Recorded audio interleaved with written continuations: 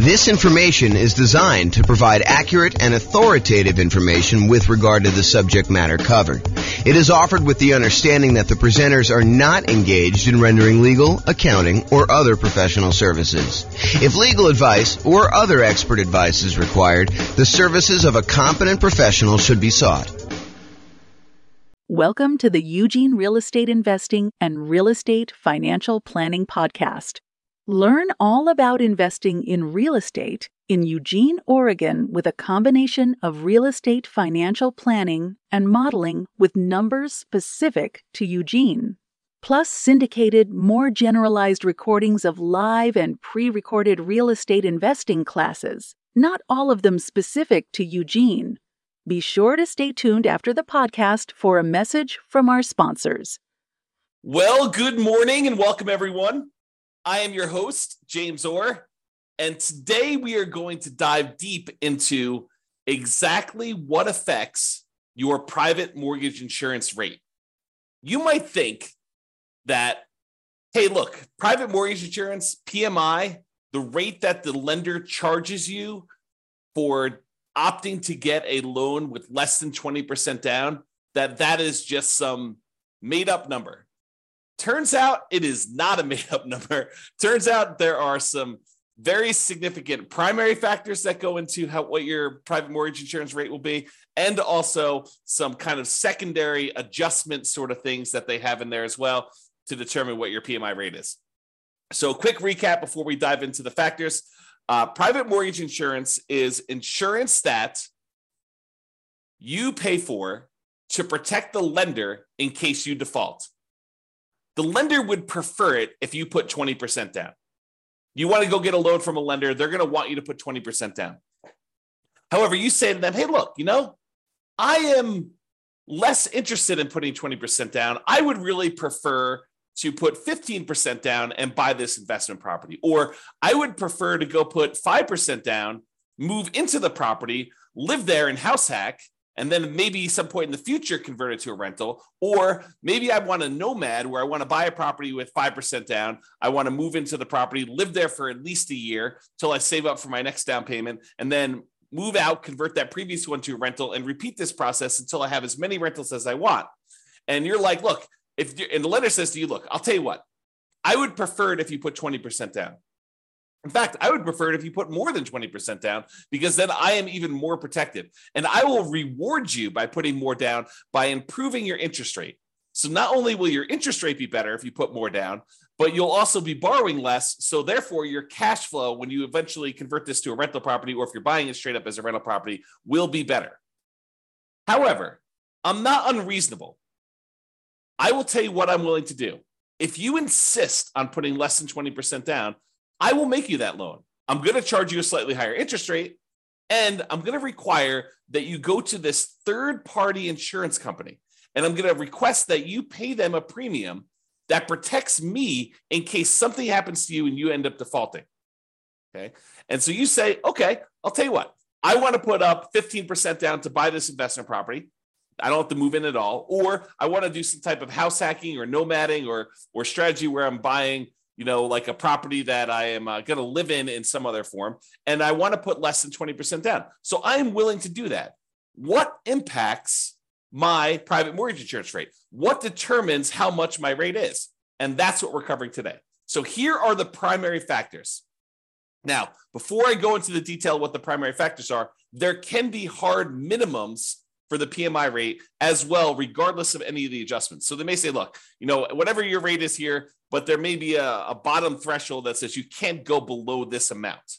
So realize that there may be some adjustments you get where you get a benefit of having this thing, or there may be other ones where it's sort of like a penalty where they will charge you more for doing it. Okay, so what are the factors? And think about it from their perspective, right? This is a third-party insurance company who is going to insure the risk to the lender that you will default. So what are the factors that go into whether they will have to pay out? Because that's how insurance works, right? Like if you're going to get insurance on your house and the lender might have to replace your house if it burns down, one of the things that they're going to want to know is, well, what am I on the hook for? How much of a house am I going to have to replace? So what is the value of the property and what is the insurance amount you're going to want to have coverage for? And they may also say, look, If you're going to come in here and you want to get fire policy on your property, if you're going to be willing to pay the first $10,000 or $20,000 as a deductible against the claim that you're going to make, well, your insurance can be a little bit lower because we're likely to have smaller fires that get caught and they're not going to have as much that we're going to pay out. Whereas if you say, look, I only want to have a $500 deductible, then your premium, how much you have to pay for that insurance, is going to be higher. Similar things are happening with this private mortgage insurance, where they're looking at the factors and how much they might need to pay out. So, for example, what is your loan to value of the property? If you're at 19% down payments, you're very close to that 20% down, and they may have to pay out only 1% if you default, because the lender only has coverage for 20% of the property value. Like if they are looking at that and they only have a small amount that they might pay out, the private mortgage insurance premium is going to be lower.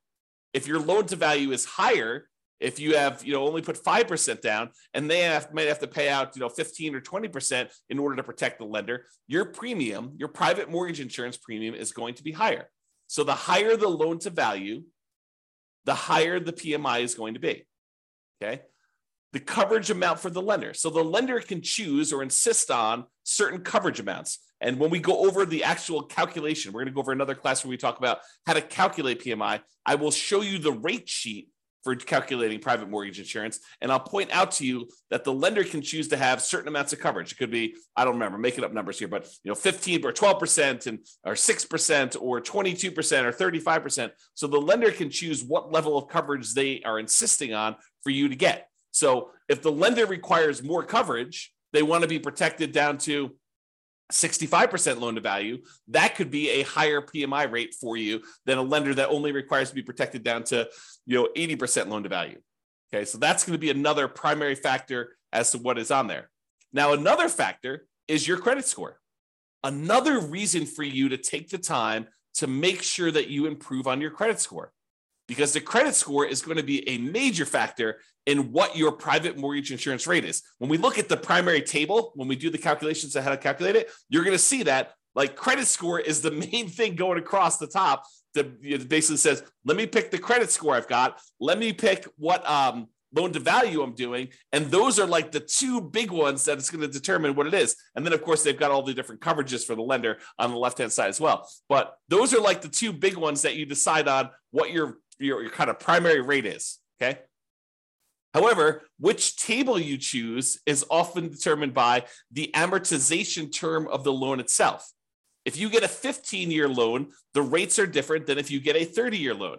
And I think the cutoff for them, for at least the table that I've seen, is usually 20 years. So if you're greater than a 20-year loan, you have one table. If you're less than a 20-year term on your loan, then it's another table, okay? So the shorter terms, like a 15-year loan, has lower private mortgage insurance. It is cheaper for you to get private mortgage insurance if you chose to get a 15-year loan.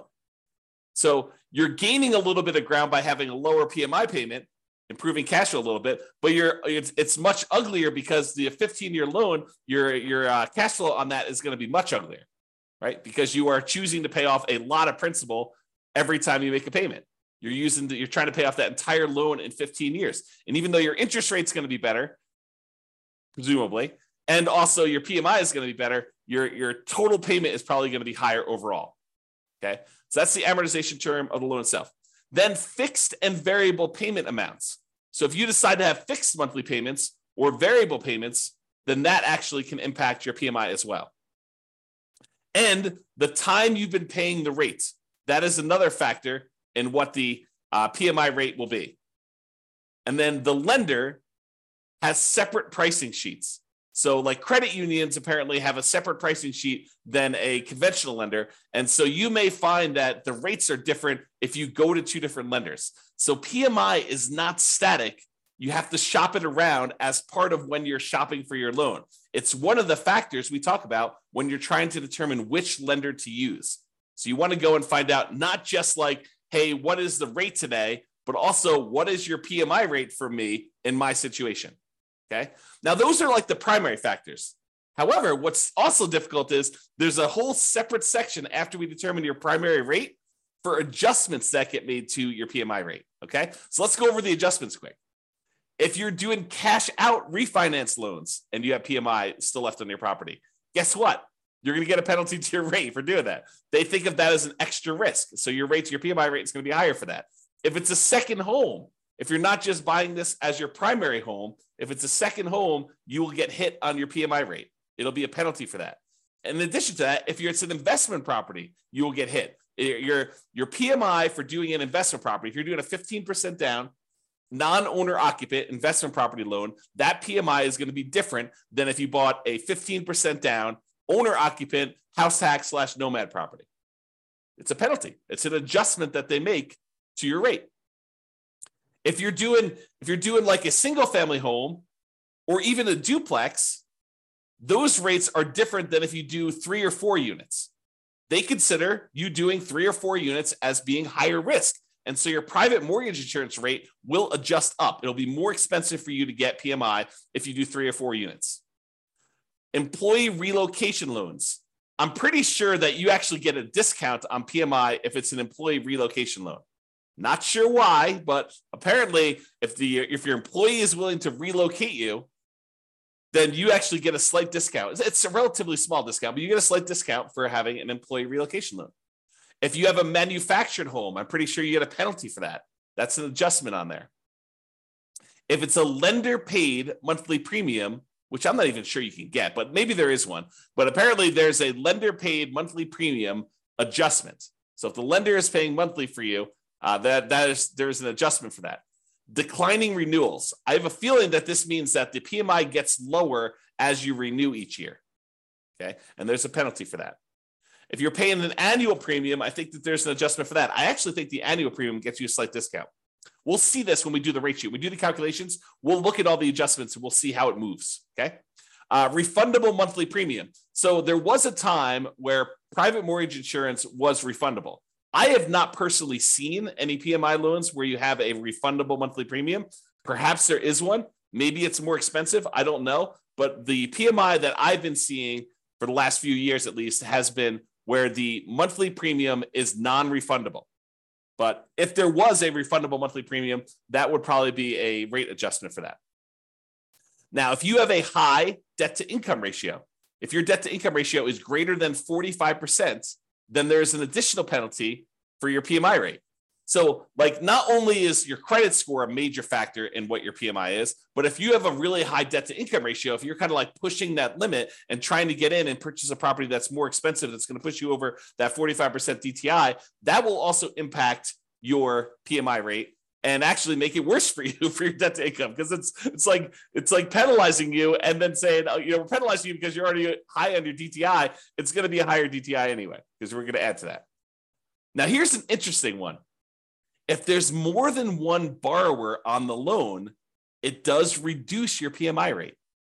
So if you're just getting a property yourself, PMI is one rate. However, if you and your spouse or you and a partner end up getting a loan on a property together and you're both on the loan itself, actually PMI can be reduced, which is interesting. And we'll see the order of magnitude of these adjustments. We'll show them to you when we do the calculation. I think I'm going to do the calculation in the next class. It's either the next one or the one after that. So next week or the week after that. For those that are listening on a podcast, it'll probably be a couple months. But for the guys that are doing the daily classes, it'll be like next week or the week after that. So we'll actually go over what the exact adjustments are. All right. So in conclusion, lenders prefer you to put 20% down.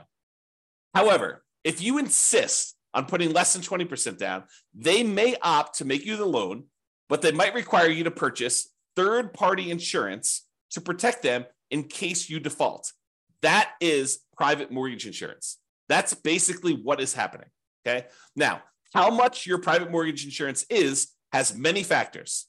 There are some primary factors that matter more, and then there's some additional adjustments that have a smaller impact, okay? So when we go and we show you how to actually calculate it, we'll walk you through that whole process. Now, I'm going to steal my own thunder and ruin my class where I tell you how to calculate it and tell you the best, the easiest, the most straightforward way for you to determine what PMI is to call up your lender and say, here's my situation. Let me get qualified with you. What is PMI for me? And they will be able to tell you exactly what your PMI is going to be.